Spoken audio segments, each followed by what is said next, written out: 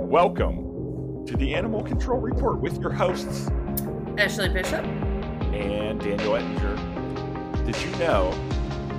Yes, probably. We tried to do this once before, and most people won't know our headsets. My headset. I was gonna say, don't say our. Now I have. Look at this thing. I got it. I'm like on a game or something. Anyway, check out our website, keepithumane.com.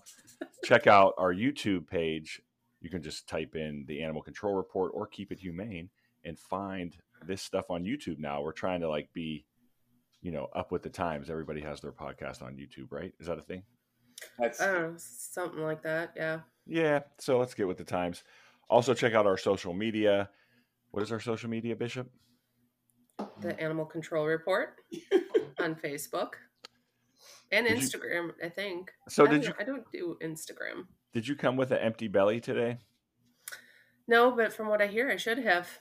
Yeah, because we're going to talk a lot about food. I'm excited to learn more and talk a little bit about this. So I think we'll just jump right in. Actually, before we do that, no, let's not jump right in. Have you ever been on a case where someone was feeding and we're not here to bash these companies, but All-Po Prime Cuts or Bill Old Jack, Roy. Old Roy, that's a staple in Middle America, right? Or Sprout. Yeah, all of the above. And so just, talking about what we put into our food or what food we put into our dog could really lead to health issues, right? Them progressing properly, etc. So my dog has allergies to chicken. Okay. And probably some other foods. I just haven't. We have them to a content stage, so I don't want to cut out everything because that could be a nightmare too.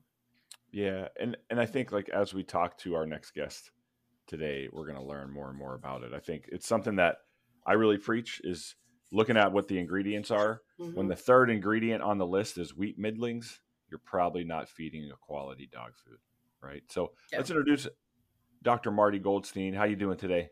I'm fine. I am definitely fine. It's all fine. Everything's fine. So when I say Dr. Marty, are you still practicing veterinarian? No, I finally. It kind of became an albatross for me because I knew that what I knew going way back to the 70s was so vital for the health state of millions. I'm talking about millions of registered dogs and cats in the United States. Okay. And I started to turn around all these terminally ill animals from all over the United States. And then I became trapped in clinical practice where, we were seeing these terminally ill animals, my associates and me, after $30,000, $40,000, $50,000 worth of conventional therapy, and then getting them better and documenting. And as the reputation kept on spreading and spreading, I became more and more trapped. So I could get to maybe 5 or 6 animals a day, working 15 hours a day. So I had to finally get out of practice. I don't know if you know about this. There was a documentary made on our facility and my life's work called The Dog Doc. And the lady, a good friend of mine who did it, her last documentary made the shortlist for the Academy Awards. So she did this documentary on me, and it shows my facility and my entire progression out of it. It's available for free on Pluto. It was actually winning awards all over the United States until good old COVID hit. So the long answer is no, I'm not clinically practicing, but I am, reaching, educating at the level of the vet schools right now and veterinarians across the country. That's awesome. I'm just looking up the movie. I can see you work over there. You'll absolutely love the movie. It's just rave reviews at the highest level of Hollywood and society until unfortunately COVID hit. Hey, there you go. That's what it's about. Doc, what the hell is he doing? You got any clinical information on that over there? He is having a good time. He's taking after his owner. It's okay. It's nice to be able to do that, huh? Doc, I did a little research on you. You've been on Oprah. You've worked with a bunch of celebrities. But what's a memorable moment? Like, what's that moment in your career where you knew that this food thing needed to really be the importance? I would say you'll see one case on the documentary that was a Rottweiler that was carried in on a stretcher that weighed 54 pounds, was given less than 24 hours to live by the referring veterinarian, who was the president of our county veterinary medical establishment. This is after I was condemned by my profession. I literally went into hiding. And this dog was just skin and bones, laying, couldn't even stand up. And then just by changing the diet, stopping the myriad of drugs that this dog was on, and just changing the diet and putting the dog on a couple of supplements and remedies, 3 months later, and you'll see the picture in the documentary, the dog was 126 pounds. In This 3 months. massive Rottweiler, just glowing with health. And that was one of the big turning points that, I saw so many cases before that, but this was just startling. It was, as I said, I was literally condemned, ridiculed, criticized, threats to my license in the late 70s for treating dogs, like arthritic dogs, with glucosamine instead of using drugs. Now they sell $500 million a year of glucosamine in veterinary medicine. And one of the big turning points was 2007, where I scored both Martha Stewart and Oprah Winfrey in the same year. And it was not because my personality or looks, it's because this stuff works. And Martha gave me my own show for 6 years on Sirius called Ask Martha's Vet. Oh, wow. And then, Wow. 3 months later, I scored Oprah. She flew her dog, Sophie, and turned that dog around in 3 days on intravenous vitamin C. Then she had me on her show. So that was a big turning point for me. Did you get a prize when you were on Oprah's show? Like, was there something under your seat? And you get a prize. I did get a really incredible winter coat, Oh, shirts, hat, and mug. you got a prize. Thanks, Oprah. Appreciate you. Yeah, it was a trip. So, and that was it. It's just, I was on Good Morning America a few times, and it was not about the celebrity status or the bragging rights or anything. It's just, I love animals so much. And, the big wake up call that we need is when I graduated Cornell Vet School in 1973 and just had my 50-year Cornell reunion. Wow. There was about 1 in 10 dogs got cancer, and it was always a disease of the old. So we were taught if we saw a young dog with a lump, we eliminated the possibility of cancer based solely on age. Okay. In my more recent book, The Spirit of Animal Healing, I quote a study done recently where it's now 1 out of every 1.61 dogs in the United States get cancer, and it's a prominent disease in the young too. So something is wrong. This is not just bad luck. There is no health care literally taught in our veterinary schools. It's a disease, a diagnosed disease drug establishment. And I've witnessed that happen over my career, where I've witnessed at least a tripling of the incidence of cancer, not to mention all these other chronic degenerative illnesses. And I know why it's happening. And it's just, it was so frustrating to know the truth. At one time, I was number 2 in my class at Cornell Vet School. So I know medicine really well. There's just no health care. And you said it before, if you look at the ingredient list, my wake-up call was I had my own genetically based illnesses in the 70s, running on my mother's side of the family. All the males in that side of my family had all the conditions I had, and they are all dead at least 8 to 30 years already. And I had the same conditions. So when I searched for my own health that medicine definitely didn't offer me, and it turned around, started to apply the same tenets to our own family companion animals, And there's some of my clients, dogs and cats, and lo and behold, the results were astounding by putting them on real food. So if you look at the label of food, the second time Martha had me on her TV show, the producers allowed me to put up the formula of a food that sponsored her show, without the name, of course. And the first ingredient was corn. And they allowed me to turn to Martha and say, "Hey, Martha, have you ever seen a dog stalk an ear of corn?" Well, when I teach Yeah. body condition scoring and talk about nutrition, I ask people who bakes. Do you bake? Right. And when people say yes, because most people bake, I ask them, what is the first ingredient you typically put in? Flour, right?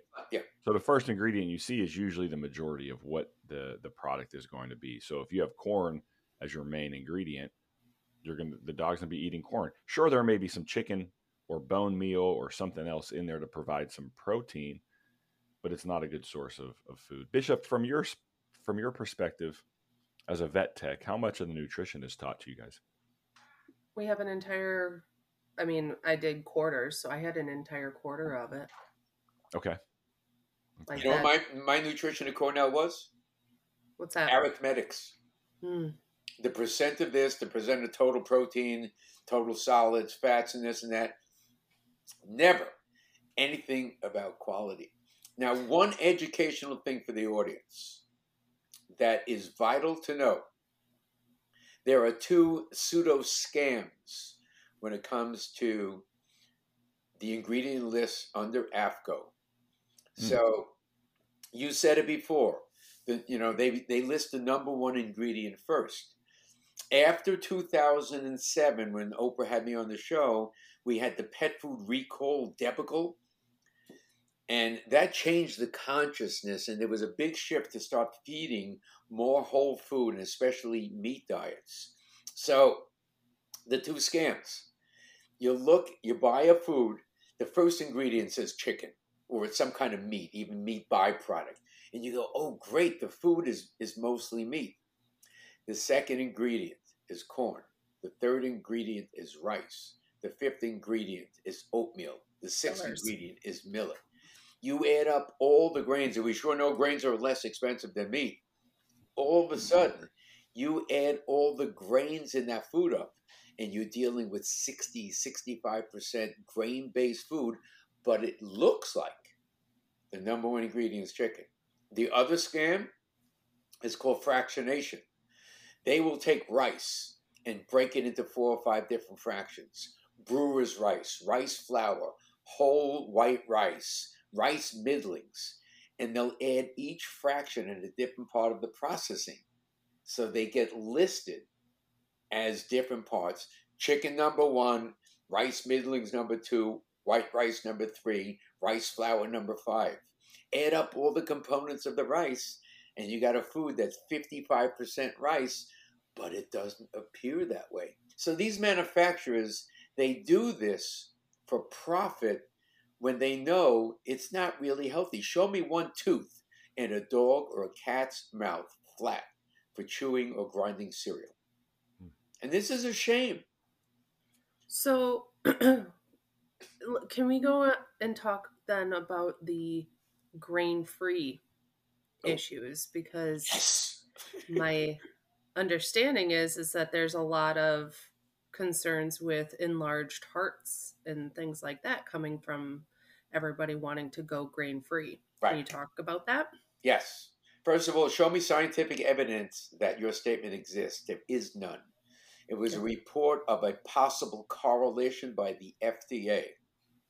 And here's the scoop. And I wrote about it. I covered it really well 2 times in this. But the FDA doesn't even regulate dog food, right? So the FDA has an organization called AFCO. Sure. That is the recommended, but they don't regulate or enforce AFCO's guidelines. Okay. So here's the scoop. First of all, show me one ingredient in corn or in cereal that's beneficial to the heart of a dog. Let's just step back. What element in corn is healthy for a dog's heart? Nada. A dog is a carnivore, omnivore, mostly carnivore. The cat is the obligate carnivore. So they need meat-based amino acids, especially taurine and L-carnitine. So here's the scoop. The grain-free diets, it's what they're using to substitute for the grain. Their pulses, lectins, pea, potatoes, and stuff like that. And the lectins concentration in there block the utilization or absorption of taurine across the intestinal wall. That's it. Also, the meats that are put in these grain-free diets is such poor quality they don't even have proper levels of taurine. So now that the APCO recommends or enforces taurine to put back there, it's unfortunately put back a lot of times in poor quality or synthetic form. There is a study that shows that these grain substances contain mycotoxins, which damage the lining wall of the heart and muscle. My own research that I proved and wrote about in the book is that we sure know what's going on this planet with glyphosates, Okay. Roundup. How many lawsuits there are in the human field. Sure. Do you know, in studies by the Institute of Responsible Technology, they show that the glyphosate level in dogs' urine is 30 times higher than human urine. And I looked at studies, and glyphosate damages the muscle of the heart. So I'm personally thinking, so many of the substitutes for the grains, they're GMO. It's going into the pet food industry. It's really, really, really inexpensive. And the more they bulk it up and make it GMO, the better. So how much is glyphosate damaging the hearts of the dogs? And there's also a genetic link.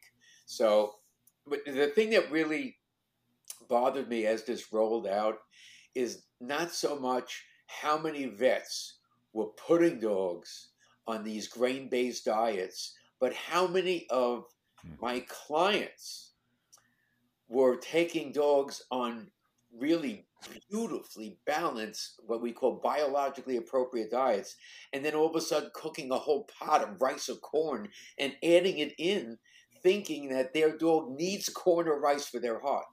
That's, Doc, I gotta jump in with a question. And I'm gonna just take you off the rails here. So I'm a person that only eats plants. When I hear people that are like vegan, and I don't know, to each their own. I like to eat plants. That's my thing. But then they're like, I'm gonna because I choose to be vegan, my dog has to be vegan. I'm not a fan of that, and I would love your input on kind of what implications that may have health wise. Yeah. And are there ever any reasons where you would want your dog to be a vegan dog? Great question.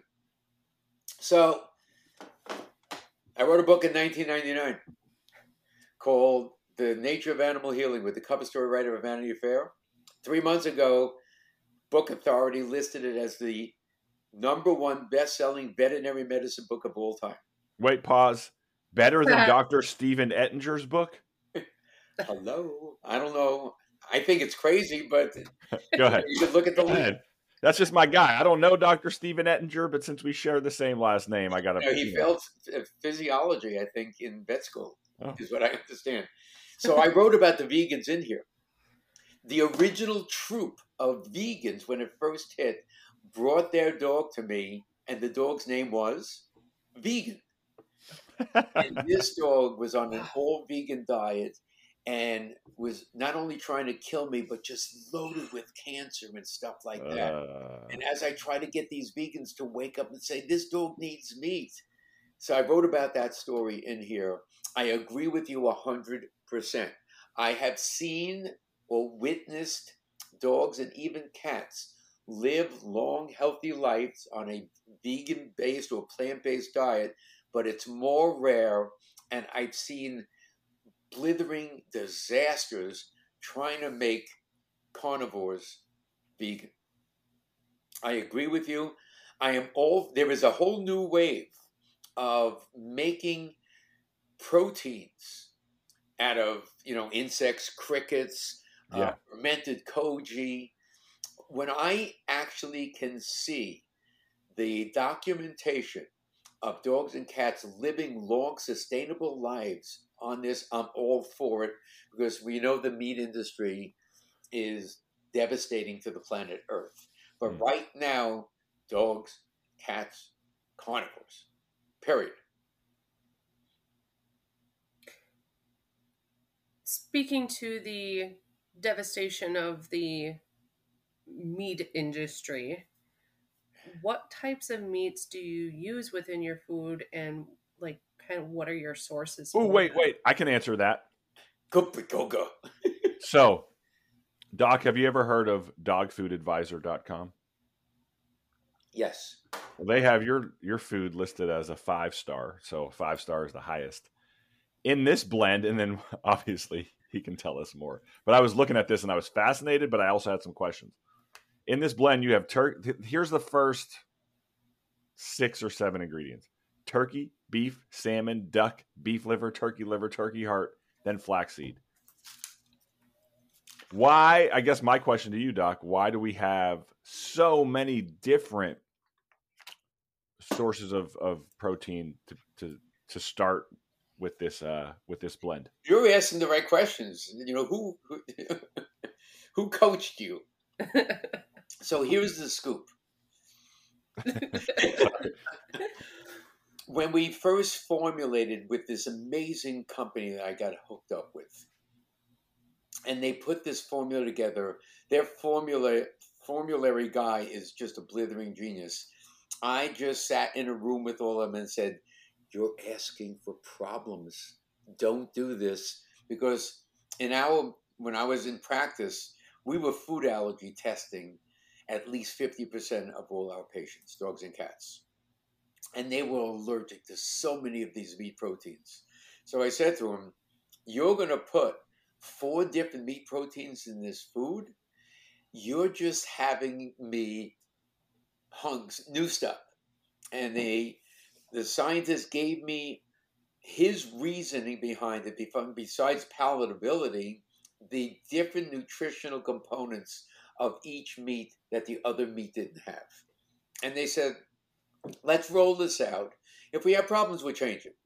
So I bit my tongue, I sat back, and I let it roll out. And all of a sudden, the letters that were coming in on how these animals raved over this food, they were anorectic, the only food they would eat.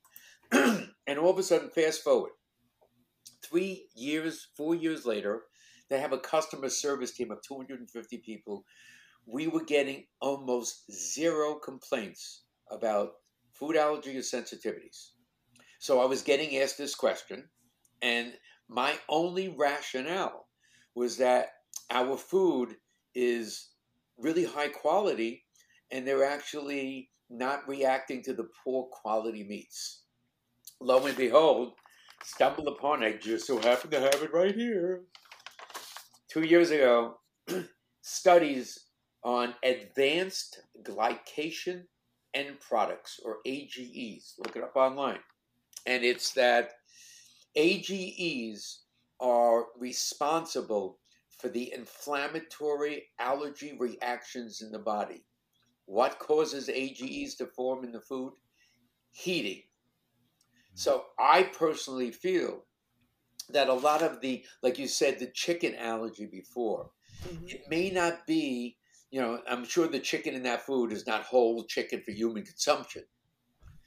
What's probably going on is a low-grade chicken protein, but this food is just loaded from the processing with AGEs that are causing the inflammatory reaction.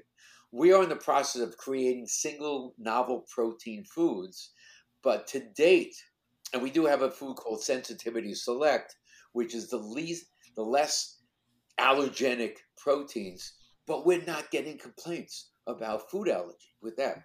But also, great question. Great question. We're doing a lot of talking about your food, but I don't think we have even mentioned the name of the brand. Good Dr. call, Marty Bishop. Pets. So, The biggest joy for me, because my life is so happy right now. I have a beautiful family.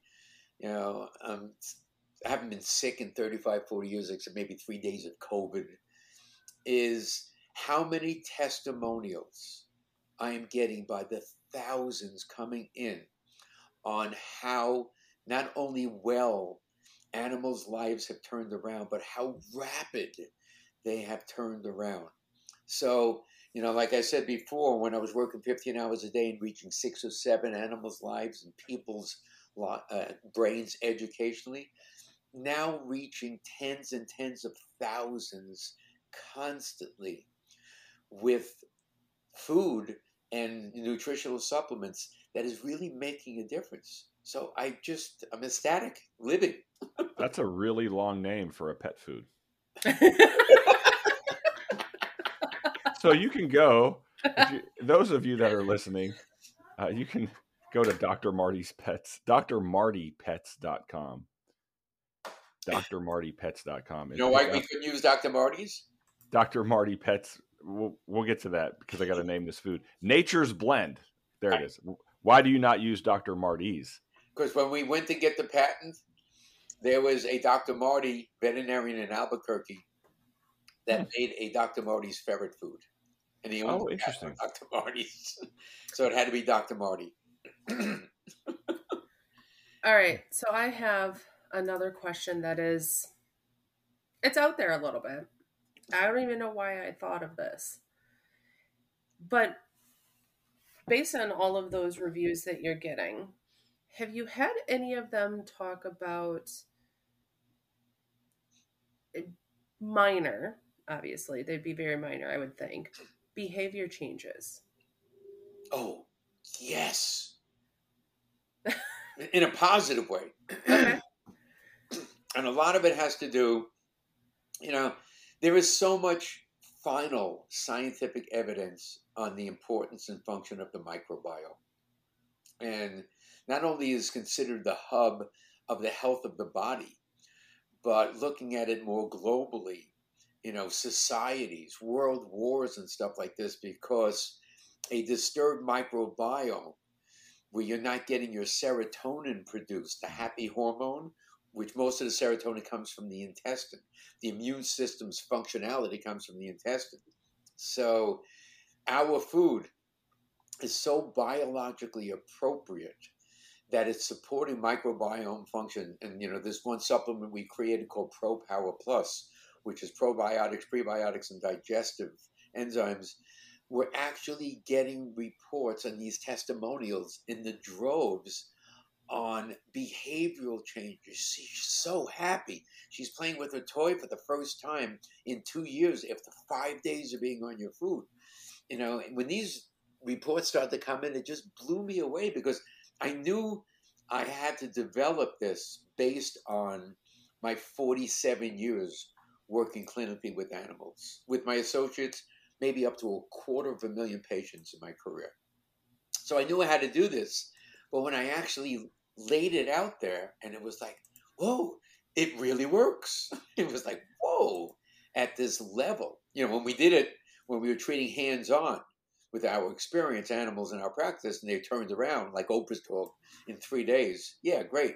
But to do this just I'm getting calls or emails to my old practice from veterinarians who had non-responsive cases where the people went online, bought the food and or the supplements, and the animals turned around. The veterinarians are reaching out to me. Can you teach me?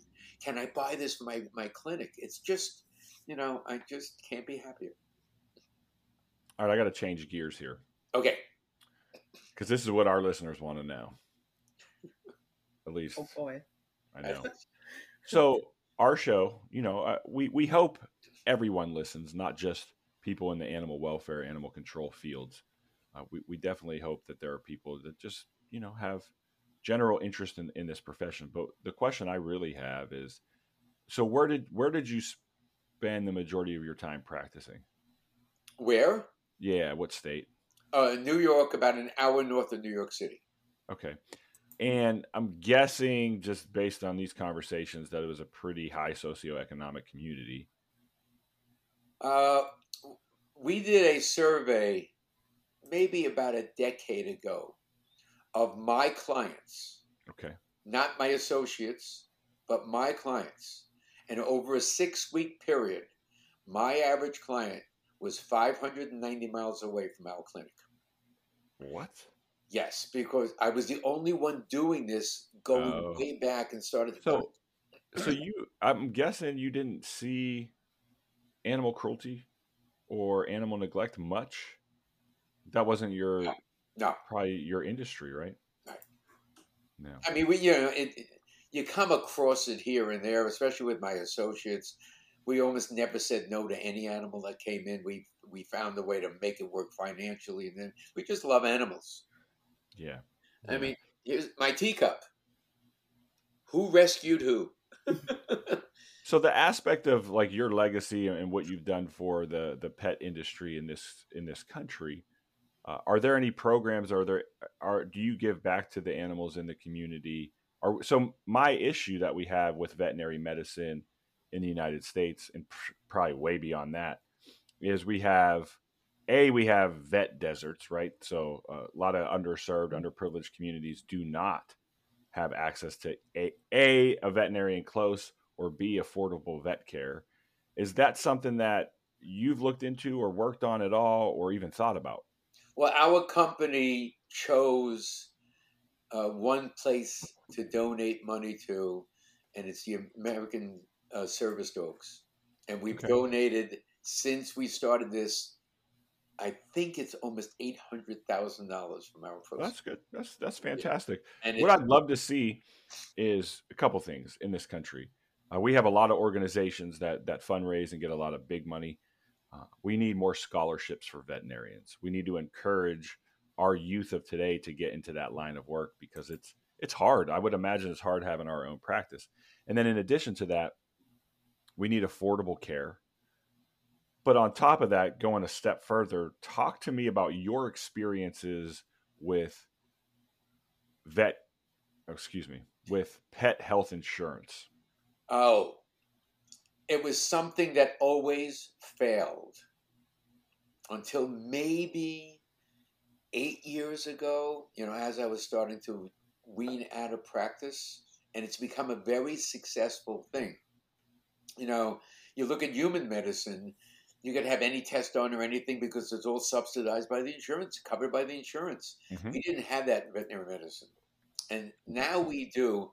I've seen some cases come to our clinic where people have spent like $60,000 and like $54,000 of it was covered by insurance. Blew us away.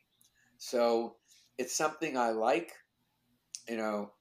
I always wanted to take my work, when I was struggling to get it accepted, to the insurance companies, because if you have something that keeps or makes patients healthy, it's going to save the insurance company a real lot of money.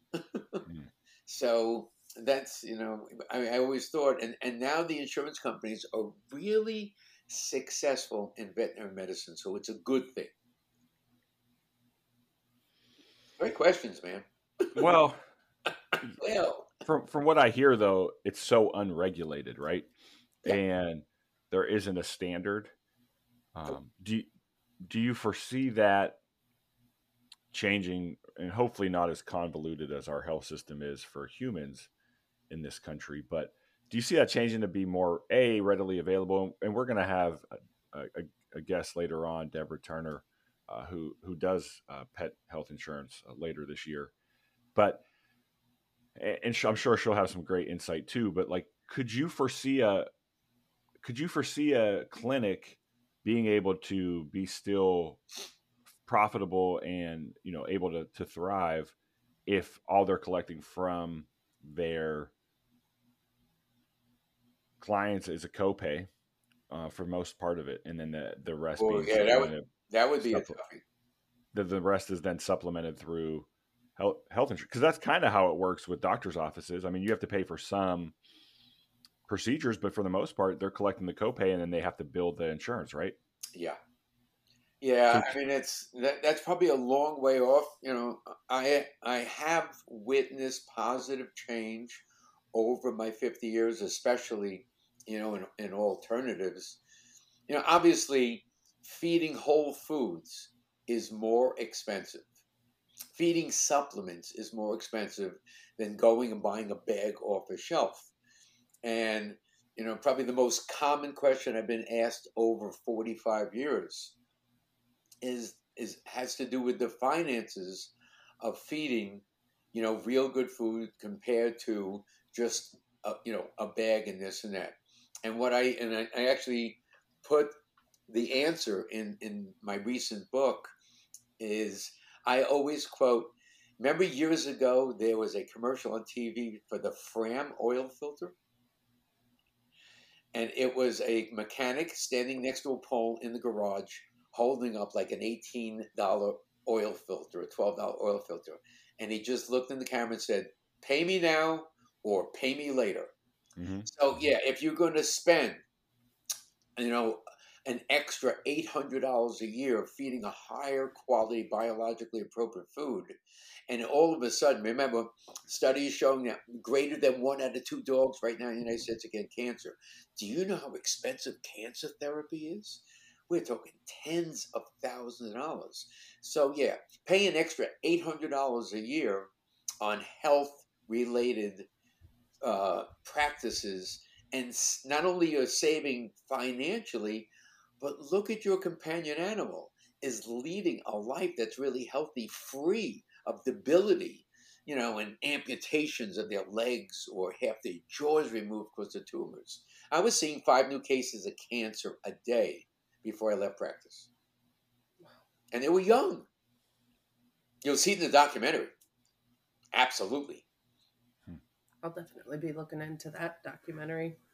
I know you will. Get your popcorn ready, Bishop. Oh, and a box of tissues. But I guess we shouldn't do popcorn. Get your pork rinds. No grain. I love it. I got nothing for that one, Dan. Well, we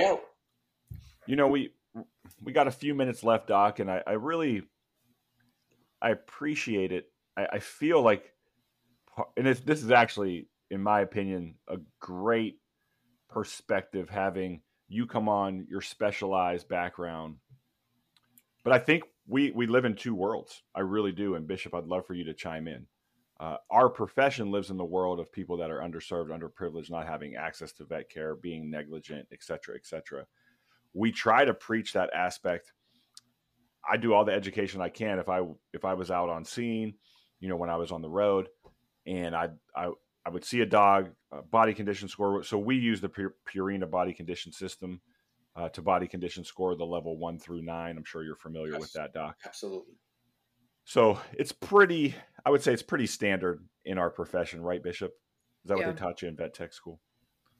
Yeah, I mean, we learned the Purina.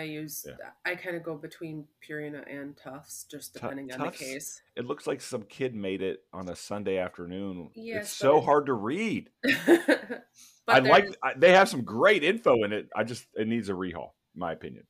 Anyway, so if a dog's like a level 3, you're like, all right, it doesn't necessarily need to go to the vet. What are you feeding it? Like, what kind of food you got? And then here's the scoop. When we do this, we adopted a greyhound racer when he was 4 years old, Redford. He was first and second place in every race he ran. He was 4 years old. He was emaciated.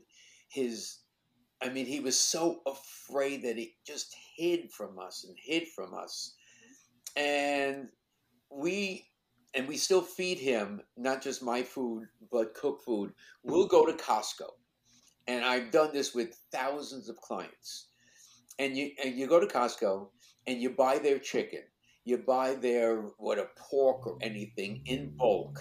You buy their frozen mixed organic vegetables.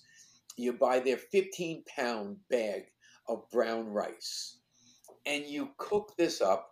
And what you're doing is you're feeding them whole food.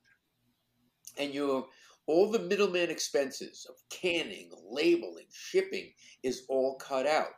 And all of a sudden, you're feeding your companion animal real whole food, probably less expensive than buying pet food on the shelf. It's a win-win situation. Is it ideal? No. So It's back to that point of animal control out there with a oh yeah. thin dog, doing that doing that from the I think from the start is educating and looking at the ingredients. If they say they feed Biljack or they feed what's like there's a low quality Purina. I mean, Purina makes some good food too, Yeah. but you can pull it up and look Purina at the One isn't as good. no, I mean low quality like puppy chow or something. You know what I Oh, mean? yeah, Like yeah. just so if you're able to take, and I'm talking to the officers here, if you're able to take 5 minutes, pull up on your phone the ingredients and show them. First ingredient is corn. Second ingredient is soybean. Third ingredient is whatever. And then finally, they're getting into that maybe some of the proteins that we talked about earlier.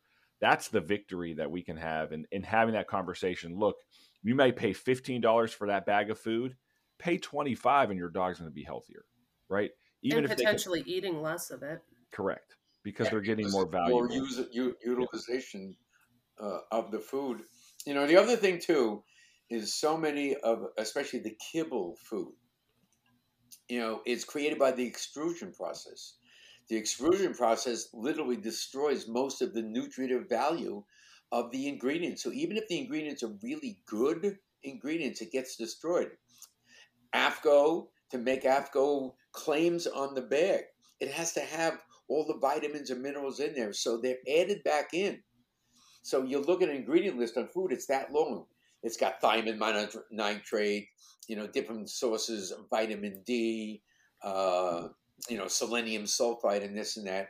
And most of those are added back in synthetic form.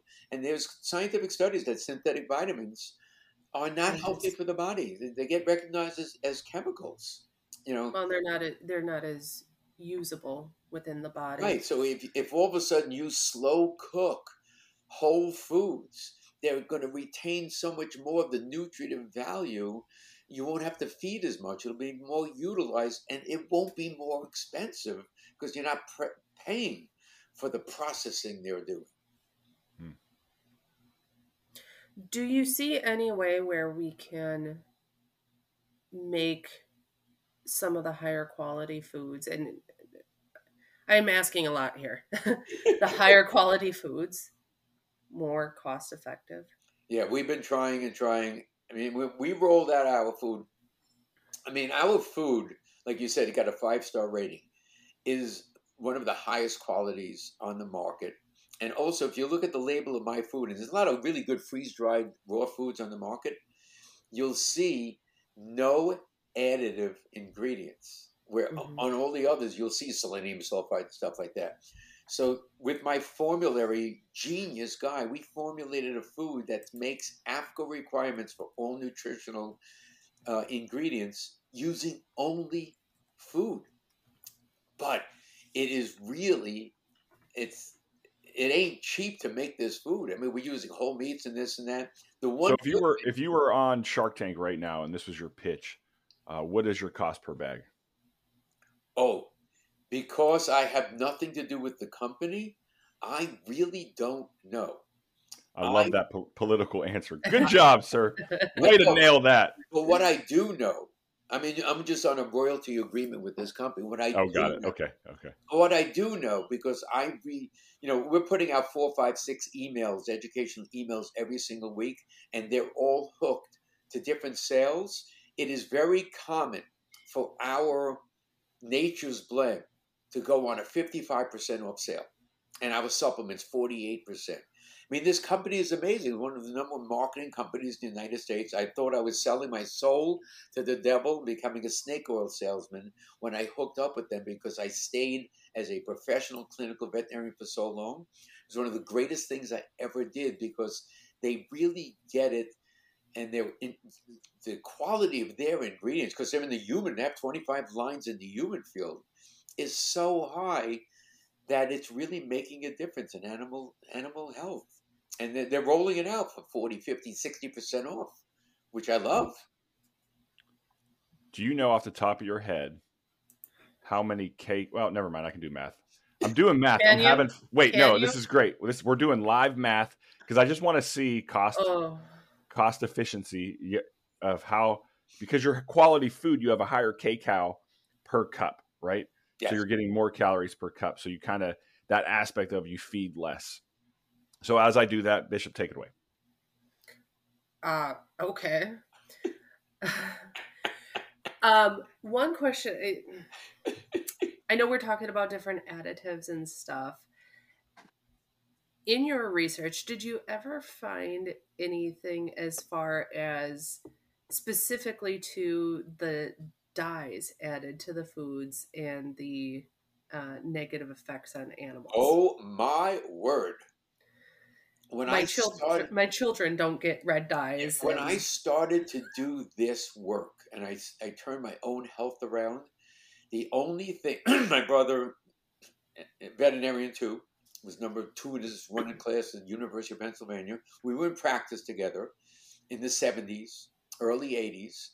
And the only thing we fed our own animals, the only thing we bought to sell at our hospital, we had a huge closet at our hospital loaded with this, was the semi-moist foods.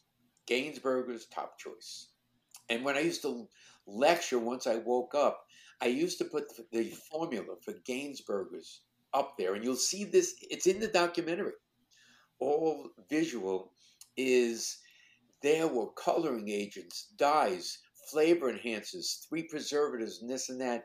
The only thing that wasn't in these foods was food. Mm. You know, you throw a burger patty bright red into a bowl. You go there 5 days later, you pick it up, and it's still bright red looking.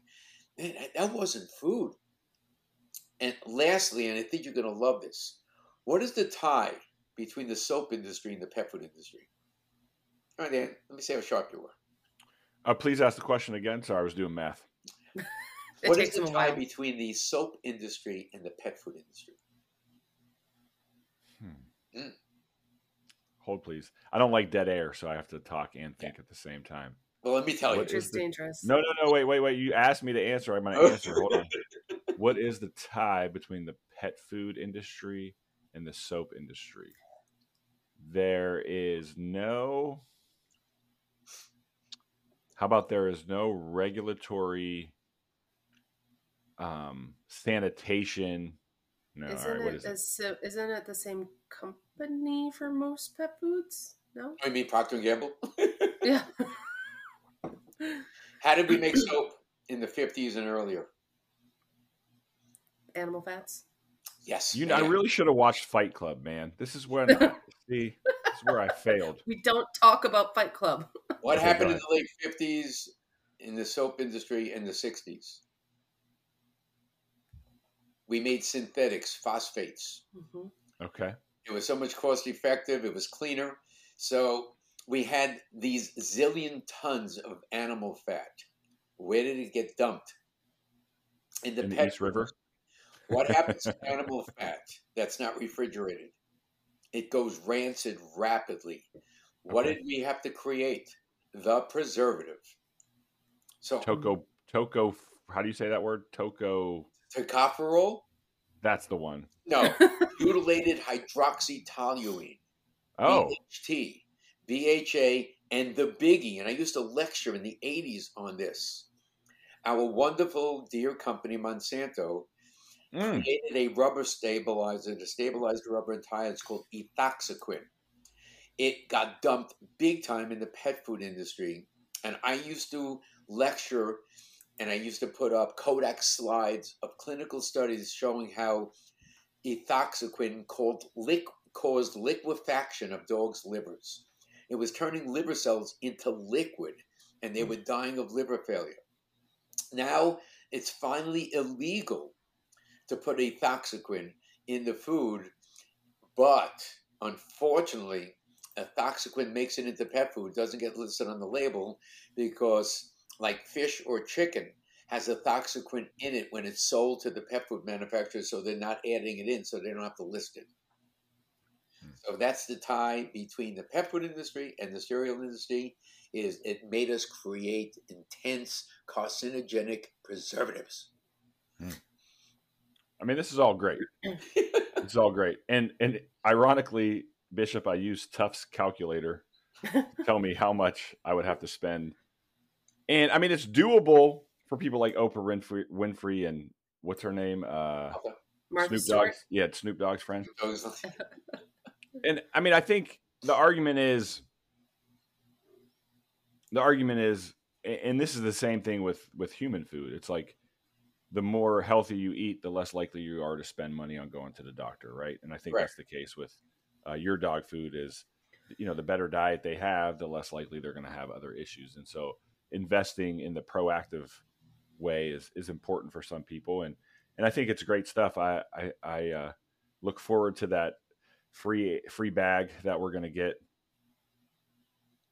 Yeah. Nope. Okay. Just to see how my dog likes it. I'm sure he would love it because it has all. That's the number one thing that we've heard hundreds of thousands of times is how much dogs love this stuff. Yeah, I'm sure it's great. Yeah. I'm sure it's great. I do have a question though. If somebody is not able to necessarily afford to feed this to their dog, but maybe they could do the treats, do you think there's enough benefit to doing the treats or doing any of the other additives, even if they have to continue? And the more of a good thing you do, the better it is. I mean, a lot of people, especially with larger dogs, are using the food as a topper. With our dog, Redford, our greyhound, we're still cooking up from Costco, like I said, and we're sprinkling a lot of our food as a topper because, he's a 75, 80-pound greyhound. Okay. They have some really good treats on here, actually. So check that out. Please go to drmartypets.com, drmartypets.com. You can get the food there. You can get the books there. You can check him out on YouTube if you want to see more about the stuff that he does. Dr. Marty, thanks so much for, being flexible with your time, because I know we moved you. We're about to get a hurricane tomorrow, so there may or may not be power. Oh. Anyway. It's a black hole. It is a black hole, but it also it's the Fibonacci sequence. It's all related. Yeah, Fibonacci. We love it. Yeah. Doctor, you're always welcome back. Friend of the show. Love it. I don't know if was there anything else you wanted to make sure our listeners knew? Well, the good thing is, I like I said, how rewarding my life is because we hit society. But my goal was always the profession, because that's where it starts. And I have very successfully infiltrated my alma mater, Cornell. I gave the head of clinical sciences a 90-minute presentation 2 months ago on terminally ill animals given weeks to live, fully documented, for an hour and a half. And then I showed them alive 4 to 9.5 years later with squamous cell carcinoma of the throat and this and that. And I said two things to him at the end of this when he was blown away is, number one, you can't do this. And this is beneficial to our profession. He said, I got it. I'm infiltrating you into the thing. And then just with what you just said there, is that the next thing I said is if we took these animals riddled with cancer, given weeks to live, and put them on whole foods and nutritional supplements, and here they are 5 years later. Imagine if you started in their life with this, so they didn't have to get cancer and go through cancer. First of all, how much money you would have saved. But if it's able to turn an animal's health state around from cancer to health, imagine if this is how you raise them.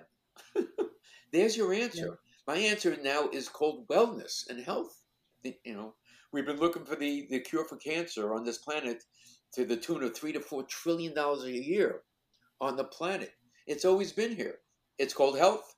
God, if it wasn't for his tumor, he was in great shape. Whoa. That's it. Health. Wellness. Fibonacci. Well, the Fibonacci. Well, I got, the Fibonacci. We talk about that on other episodes. I can imagine. Bishop, any final thoughts? No, I think this was awesome, and I hope that, Yeah, and I don't want it to be lost in this conversation. I think we really support the work that you're doing and know that I think my goal in the show, in the aspect of like, how do we make it affordable for all? That's something that we need to continue to, as a profession. It's not you. It's not specific to one person. It's to help families and people that are in need, because they're going to continue to feed Alpo Prime Cuts. They're going to continue to feed Old Roy, and it's really educating those people. So partially, it's like, hey, are y'all listening too? Because if you're listening, Dr. Marty's telling you, feed better food, right? And you're going to have less issues. And I'm sure, Bishop, you've seen enough. Mm-hmm. I've seen enough of animals that suffer because of that. So we really appreciate you taking the time to really share that insight on how this has outstanding results. So you're always welcome back. Sorry we don't give gifts like Oprah. I would give a hug though, like Oprah. So it's about as much as I can do. Anytime, I'm always available. Thank you, sir. It was great, great talking to you. As always, remember to check out our website, keepithumane.com. Like, share, rate the podcast. And thanks for listening. Bishop, take it away. Let's keep it humane. Maine.